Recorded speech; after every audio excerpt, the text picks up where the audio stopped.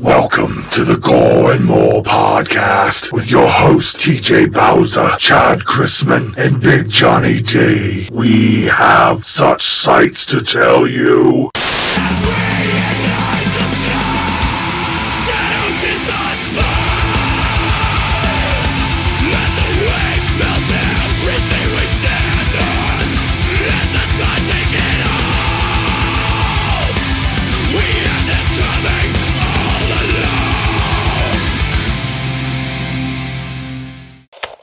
What's up, everybody, and welcome to the Gore and More podcast. This is your host with the most, TJ Bowser, and joining me today is Antonio Pantoja from One Must Fall. Yeah, I'm here still. You were supposed to introduce yourself. Say hi. I'm so sorry. I thought you were just going to keep on rolling on. My bad, dude. I'm so sorry, man. Keep this in. Hola. So, how are you doing today, man? Better than I deserve, It's super excited to be on your podcast, so thank you so much for having me. It's an honor. Thanks, man. I appreciate it. Means a lot. So before we get into your interview, we will have a quick message from our sponsors, and then we will get right back into the show, okay? Perfect. Take your time. The Gore and More podcast is brought to you in part by... If you cosplay, collect, or just want to buy something cool, then check out A New Kind of Fear Customs. They sell Friday the 13th inspired products such as hockey masks, latex masks, custom gaming controllers, and figures. You can find them on Facebook, Twitter, and Instagram, and at newkindofear.com. The iconic 80s slasher villain Jason Voorhees lives on in photography, brought to you by 13 Gallows Lane. It's the home of Friday the 13th blood and gore cosplay photography. You can find them on Facebook at Gallows Goes to Hell, Instagram and Twitter at 13 Gallows Lane, and on Patreon at Emily Helene. Warning, Patreon content is not safe for work. Hey there, groovy guys and gals. Do you like spooky shit and horror movies? Then come on down to Cabin 13. Check out their selection of horror-themed props, pins, busts, collectibles, and more. Be sure to check Cabin 13 out on Facebook and Instagram. Get your ass over to Cabin 13 and buy something now. And we are back to the interview. So, first question. What made you want to pursue filmmaking? So, my dad passed away in 2009, and I had like 2 seconds of video of him before he passed away. So I watched it, a million times. And then my daughter used to ask me all the time if I would tell her stories about my dad, because he came here as an immigrant from Peru. Mm-hmm. And I'd say, baby, I think I told you all of them. And I thought it would be really amazing if I would able to get a camera and start filming people who were terminal or too old, and they could tell stories about themselves to their unborn grandchildren so that people would know them, long after they passed. And I just kind of realized that, you live on forever through video, and your story makes you immortal, if once you're captured on video. So I began to do that, and then I started wanting to tell stories and got into that kind of thing, and then it just kind of progressed from there. Excellent answer. How did you come up with the idea for One Must Fall? So it's a couple different reasons. So I think budget restrictions make you super creative. So whenever you have all the money in the world, it's really difficult to just write about anything. But if you have access to maybe like your grandmother's diner or something, and like a samurai sword, you're probably going to come up with a really cool, super inventive, imaginative idea. So with One Must Fall, I didn't have very much money, but I knew I wanted to do a slasher film. And traditionally with slasher films, they don't have technology. And I think that's what makes them great. So I wanted to get rid of technology, and I ended up having to make an 80s film to do that, because I didn't want to be like, my cell phone doesn't work in this area. No one can help me now. So I basically I went the hard route, and I made it an 80s film, but not because nostalgia is popular, but because I had to remove technology from the film. So budget kind of led me in that direction. And then I thought, the wardrobe for an 80s film is going to exceed the budget alone. So how am I going to be able to pull this off? So I was like, well, what is something that's universally worn, over a long history of time? And it was hazmat suits. Came across hazmat suits, and I'm like, what do people do who wear hazmat suits? They clean up crime scenes. And then that kind of from one thing led to another. And then I thought, well, what if the killer never left the scene of a crime? That would be extremely interesting. So that's what the movie's about. Awesome. So what was the writing process like for the film? So I'm really weird when I write. So my wife I can't be around people or anything like that. Mm-hmm. And I act all of the scenes out as if I'm the characters, because essentially I am all of the characters. So I stand up and act it out and everything. And my wife took the kids to Florida on vacation. And then I stayed home, and then I had 1 week to write the film. And she allowed me that opportunity. And I did. I wrote the film, the first draft within the first week. And yeah, so like the next time I do this, my new film is about like being alone in the woods quite a bit. So I'm going to go to Gatlinburg, Tennessee, in remote location and go completely off grid.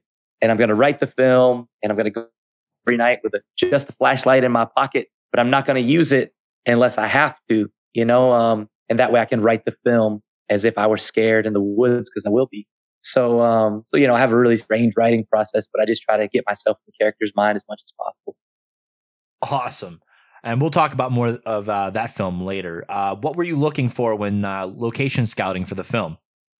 Honestly, like the location kind of, helped me write the film in the first place, because I went there. It was a friend of mine named Lindsay Moorman, who also was like a art director on the film. She took me to this place called Paint Factory Studios. It's a massive warehouse that, like, if you killed someone in there and the police were looking for you, you could hide out for as long as you needed to. So I went there and walked around this place, and I don't know, for a couple hours or something like that. And it was very scary. It's just chilling, the place itself. And I wrote everything down that I was seeing that I think that I could use in the movie. And it's funny because there was like a bed there that was like old bed with just box springs and just nasty, And I wrote that into the film. And when we got there to shoot, that bed was gone. But what's funny about like the film gods and the way that they work is that like my art department, Lindsay Moorman and Michael Book, Katie Rogers, they made something even better. Like this scene was supposed to take place under a bed, but it ended up taking place under some stairs, and it was so much more effective because of that. And I think, the film gods have some funny ways of working sometimes. Awesome. Can you tell me the casting process? What was that like? And what were you looking for with specific characters? Yeah, that's a really, really great point. Or the really great question. A really great question. I'm sorry. So basically, a really close friend of mine, John Wells, he's an amazing actor as well. He helped me a lot through this process, but I was very new to it. So I pretty much gave everybody like 7-minute monologues, which is probably not the right thing to do for the casting process. But I watched every single one of them front to back, and I'm pretty sure we got over 1,000 auditions, video auditions. We did it all online, and I had something in mind for the characters, like when I acted them out. But I really wanted somebody to show me something that I wasn't seeing, because from my pen to their mouth, they are really the ones who are the characters. So when they get the material, sometimes they see it in a completely different way than I did. So for example, like the killer, Barry Piacente, he was amazing. I didn't write this killer with an accent. I did not write him ethnic whatsoever, or anything like that. I had no I didn't have any physical thing in mind what he was going to be like. But Barry thought that it would be best if he does like an accent for the killer, like a Russian or Spanish, or I don't even know what kind of accent, but it's amazing, and it's even more chilling. And that's a way that I never saw this character. So that's the way that we ended up casting it, because it blew us away. But I never write anything with like physical characteristics in mind, like any specific person. So I just want to leave it open to anybody who would play that role well. Despite like race or gender or anything like that. But we pretty much leave it really, really open. But I wasn't looking for anything specific. I just wanted to be blown away. And the ones that submitted, I mean, there were so many good ones, but the ones that we picked, I think, were right for the role. Even if they weren't like, sometimes they might not even be like the best actor in the whole world, but they just might not be right for that specific role. Mm-hmm. And I can't stress that enough, because I think a lot of actors, they're devastated when they don't get specific roles, but sometimes they might even be better actors, but they're just not right for it, Absolutely. There are many different kills in the film. What are some inspirations behind them? Oh, that's a great question. So I love 80s slasher cinema, obviously, but I also love foreign films. Foreign horror is huge for me. So I love like I Saw the Devil, the Korean revenge film, and High Tension, the Alexander Aja French film, and Inside, Maniac, obviously, and then and even like the remake of Maniac was, in my opinion, that Alexander Aja wrote, was a masterpiece. But there's just so many films. Everything, And what's funny is like I love Alexander Aja, my favorite director, but I heard him on a podcast. He was on Adam Green's podcast, or whatever, the Movie Crypt, And he's like, yeah, they were like, you do so great with remakes, and he goes, yeah. I love doing remakes. I love doing like fanfare and stuff like that. He goes, High Tension was a remake. And Adam Green's like, wait, what? He's like, yeah, High Tension was a remake. And they're like, no, it wasn't. And he goes, yeah, man, it's a remake of everything that I've ever seen growing up. You can find inspirations from all the films that I watched growing up in that film. And I thought that was so beautiful, man. And it was so cool because I love High Tension, but I can totally see where, he could think it was a remake. What made you decide to go with practical effects? And can you talk about some of the effects in the film? Oh, man, that's a great question, too. So practical effects were very important to me. I do not like CG effects at all, personally, but I have seen them done very, very well. But they have never sat right with me ever. I just don't know what it is. And sometimes they're so good that like they trick me and I'm like, oh, I thought that was practical. That's great. Or if it's a healthy mixture of both, I think that's great. I still think Jurassic Park looks better than Jurassic World, personally. Yes. But but I think that practical effects are important for like 80s cinema. So I got Vincent Guastini on board, and he's a legend in the industry. He's done like, Stephen King's Thinner and Last of the Mohicans and Requiem for a Dream. He did Ellen Bernstein's arm and stuff. Jared Leto's arm and Ellen Bernstein's neck. Taking of Deborah Logan. He's done all these amazing effects. So for him to do a slasher and just to be so kind to do that in the first place, because dude, like it's a low budget film, but he was just super, super cool and super accommodating. He just really liked me. So he was willing to do it. But dude, I'll be forever in his debt. Like I'll never fully be able to repay him. But we got some pretty cool gags in it. There is a face that gets ripped off in the film. And it's almost like a tip of the hat for me for the film Martyrs, the French film that I absolutely love. It's an extreme film, but not a lot of people can get through it. But like I saw like they skin a person in that film, and I had to like sit up. Like I don't get queasy very often, but like I had to like sit up from a laying position because it really got to me. And I just kind of wanted to incorporate something similar into my work that I could make my own. And I had never seen that done before, really. So we do have like a face degloving, and then there's a bunch of I just try to do it as creatively as humanly possible, but still staying true to the genre. Awesome. The choice of lighting and color grading gives the film a very, very unique look. What exactly influenced that? Well, thank you so much. It was mostly I Saw the Devil. So there's a Korean revenge film called I Saw the Devil. It's amazing that not a lot of people have seen. But the cinematography in it makes you feel this really weird comic book. I don't know, just this. You can tell that there's artificial lights there, but you feel like you're in a comic book, so it's okay. I don't know if that makes sense, but so many times I see like gelled lights and stuff like that, blues and greens and purples and yellows introduced to the film. I feel like it calls so much attention to that it just doesn't feel like I'm part of that world anymore. Mm-hmm. But I wanted to make One Must Fall feel like that you're part of this like 2-part series comic book where there's this comedic world. It's the real world that we look at sexual harassment as comedy where we shouldn't. And then there's this other world that's a parallel. It's almost like a comic book that there's the killer has his own world. So we wanted to make a clear differentiator there. Awesome. How did Lloyd Kaufman get involved, and what was it like working with him?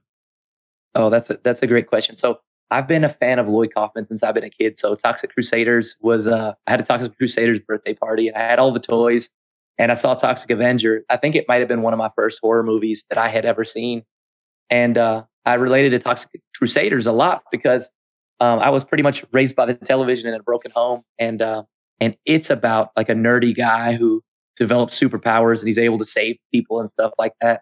And I think that like that's why so many of us horror fans love Toxic Avenger, is because we're that like nerdy guy who was ignored, and we think it's cool that there was a superhero that was created out of that. So I just think that Toxic Avenger is amazing. It was a huge influence on me, and I reached out to Lloyd and he called me, and I never thought that anything like this would be possible. But here's how cool Lloyd is. I told him I want to do my first feature, and I was like, I want to do a trauma film. And he's like, you're much better than trauma. You don't want to do a trauma film. You know how he is. And I love trauma. And he's like, no, you do something much better than that. And I was scared. So for a couple of years it passed, and he's like, when are you going to do that movie? And I was like, man, I'm really scared. He's like, it's just your first feature. He's like, you're treating it like this big dragon that you have to slay, but just know that it's just your first feature. And I said, yeah, man, that's why I'm so scared. It's my first feature. And he goes, yeah, man, but it's not your last feature. It's your first one. He's like, so you need to go ahead and do it because you're going to do another one and another one after that. And he said, I'll tell you what, you do that movie and I'll be in it. And I'm like, what? And he's like, I'll be in your movie if you do it. So I had to do the movie then. And working with him is amazing because Lloyd is a very close friend now. He treats everybody the same. He treats everybody with kindness. And he's the most generous person that you'll ever meet in your entire life. And just to know him is a gift. And I just wish I met him when I was much younger because he's a huge inspiration. He's a beautiful person. Awesome. Is there anything you wish you could have done differently with the film? Yeah. So like we shot the film in 10 days. So we did it on a very tight budget, obviously. But the film was shot in like just 10 days. So it's really hard to shoot a film in 10 days. So we did it 10 days straight. So if I could do anything, had the same amount of money, I would just give some breakage. I would stagger the days just a little bit. So I was on set like 16, 17, 18 hours a day. However, I would never put my cast through that or crew. I staggered their arrival times. But it's necessary to get a film done in 10 days. You have to do all those things. So I pretty much shot like all the core things that I had to shoot at that time. So like I shot all of the core elements with all of the core cast. And then outside of that, if I had to do any pickup shots or shots of like drone shots and stuff like that, I pretty much just did that on my own time. But like, I mean, I pretty much got it all in the 10 days. But if I had to change anything, I would give those guys a break, just like a couple days. Like I will do it. And I probably was worthless for the last few days, but I don't expect anybody else to do that. And I shouldn't put somebody through that. I think that was completely unfair of me. But if I had to redo it, I would give a break.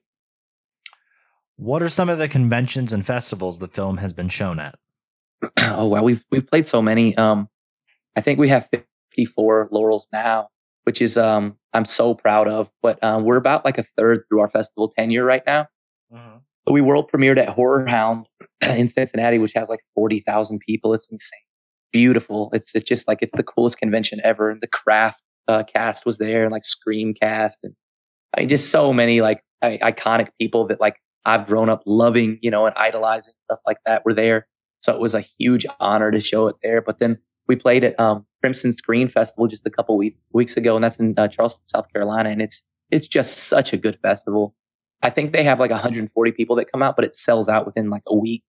And like George Romero's manager had a film in there, and like this guy John Hale who made a film called The Conduit. It's like killing it in the festival circuit was there. Michelle Iantuanu, like people who I idolize were there. So I think the coolest part about the festival circuit is that like you can meet all these people face to face. Like there's a guy named Jason Zink who made Straight Edge Kager, freaking awesome film. He was there. He showed his film, and like I got to meet him, and like he's awesome, And I don't just that stuff is so cool. And like having the opportunity to play in Japan last weekend was like, I mean, dude, that's insane. Like I can't believe that. So I'm a guy who used to be homeless, and I have an 8th grade education. So for me to be even like speaking to someone like you right now, to me it blows my mind that like I'm in this situation, but I can't believe it's my reality that every weekend we're playing another festival, and some of them are overseas. And I just think it's the coolest thing in the whole world. And I love the festival circuit. That's awesome. That's really, really cool. What are some other projects you have worked on or are currently working on? So to refer to your story from earlier about your writing process, let's hear more about that stuff. Oh, sweet. Okay. So I've done a ton of stuff, man. Like there was a time where I pretty much would have shot anything. Like I would beg people to let me point my camera at them and stuff, but I do a bunch of photography stuff, and it's very different photography. So like when I tell people that, they're like, oh, okay, cool. You're a photographer then. But when they see my stuff, they're like, oh, wow, this is very different. I've never seen anything quite like this. So a lot of that stuff exists in the world that I've done. And then I've done short films and stuff like that. And I'm working on my new feature. So my new feature is about, it's basically like a love letter to the films that I grew up loving on the 80s, which were like Labyrinth and Little Monsters and Drop Dead Fred and films like that, where you're watching them and you don't really realize that you're learning something, but they have a valuable lesson to teach. So, and I kind of missed that in film, and I try to do that with One Must Fall and Break Stereotypes as well. But I think with this new film, I just have a big lesson that I would like to teach, and it's about a girl who's she's lost her family in a car accident, and she's 11 years old, and she has to go into foster care. So she survived the accident, but she has no more use of her legs, and the foster care system is really can be bad. So she's in a situation where she is abused by her foster parents, and then she goes to school, and she is bullied by kids in school because of how she looks. So, and this is just a hypothetical world, of course, but so basically she wishes for a monster to come and exact revenge on her enemies, and it does, and she confides in the monster and things like that. So I think that dynamic is just going to be so beautiful, of like a child that confides in a monster when it should be completely the opposite way around.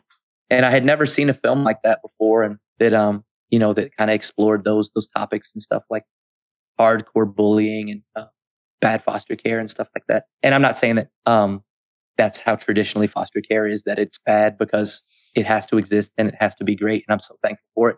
But I would like to show the bad side of that. And honestly, it's the movie is almost a memoir based on like my childhood. Wow, that's powerful stuff. And thank you. I hope it's good. I hope I don't let you guys down. But oh yeah, the coolest part about the movie. So well, maybe for right now at least it is until it gets made. But I contacted Sonny Garasamowicz. I don't know if you're familiar with him, but he did Where the Wild Things Are. Okay. And he created the characters for that.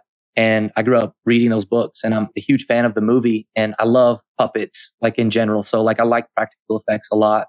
I hate CG. So like the new Where the Wild Things Are, it's not new anymore, but it's all puppets. So like there is CG on the mouths and the eyes, but it's all a single man operated puppet. And Sonny Garasamowicz is actually in the movie, and he's already given me some like amazing sketches on where we're going with this character and stuff. And I'm really, really, really excited. I knew the monster was going to be important. So like if I screw up the monster, then the movie cannot be good. There's just no way. So I reached out to Sonny Garasamowicz, and I'm like, there's no way that you would work with me in your entire life, but if you would give me the chance. And like the last movie that he worked on was Her, and it like was up for an Academy Award for his art direction. So the guy is just a genius, and to have him, to even speak to him, is to me like I can't believe that's real. But he's the coolest guy in the whole world. That's really cool. But that's all the questions we have for you today. Thank you for coming on the Gore and More podcast. Dude, it's a huge honor. I'm so thankful. And if you guys need anything, anytime, I'm always happy to help. And my inbox is always open. Text me, call me, smoke signal. If anybody were to ever need help in their filmmaking journey, I love to be able to give that gift and help as well. Okay, well, we'll definitely talk about that post show. And for all you listeners out there, check out One Must Fall. When will that be dropping? Right now we're just on the festival circuit until we get like a distribution. So like wide VOD distribution or something, or theatrical, or whatever they would like to do with it. But right now we're in a very good place. For like as far as me, horror is not in a good place right now to this year. So it's coming at a really good time. So I'm hoping like it finds a home at like Shudder or something like that. But we need some good horror, man. And this year has not been a good one for us. Awesome. So also just a friendly reminder that the Gore and More podcast is part of the Dewback Discussion Podcast Network, featuring great podcasts such as Rabbit Hole Podcast, featuring yours truly and Mick Strawn, where each week we venture down the proverbial rabbit hole about some random ass topic. Also, the Hall of Heroes podcast, which is your official comic book podcast. Also, the Dewback Discussion podcast, your source for Star Wars news, theories, and reviews. And the Jerk the Curtain podcast, your premier wrestling podcast, a true rush of madness and mania. You can catch those all on iTunes, Spotify, Google Play, and dewbackdiscussion.net. Also, visit our TeePublic store, search Dewback Discussion, and find all of our awesome t-shirts, including the bloody VHS tape design and the DDN Trinity design. But, as always, that's just your host, TJ Bowser, signing off.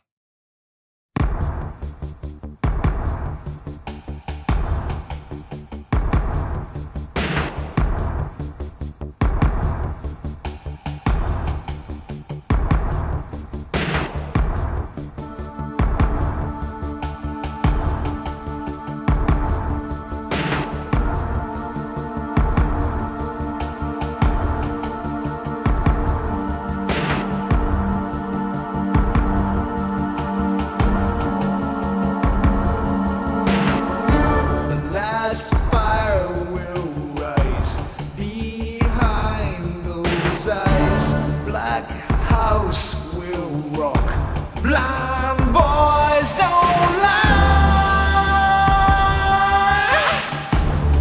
Immortal fear, that voice so clear.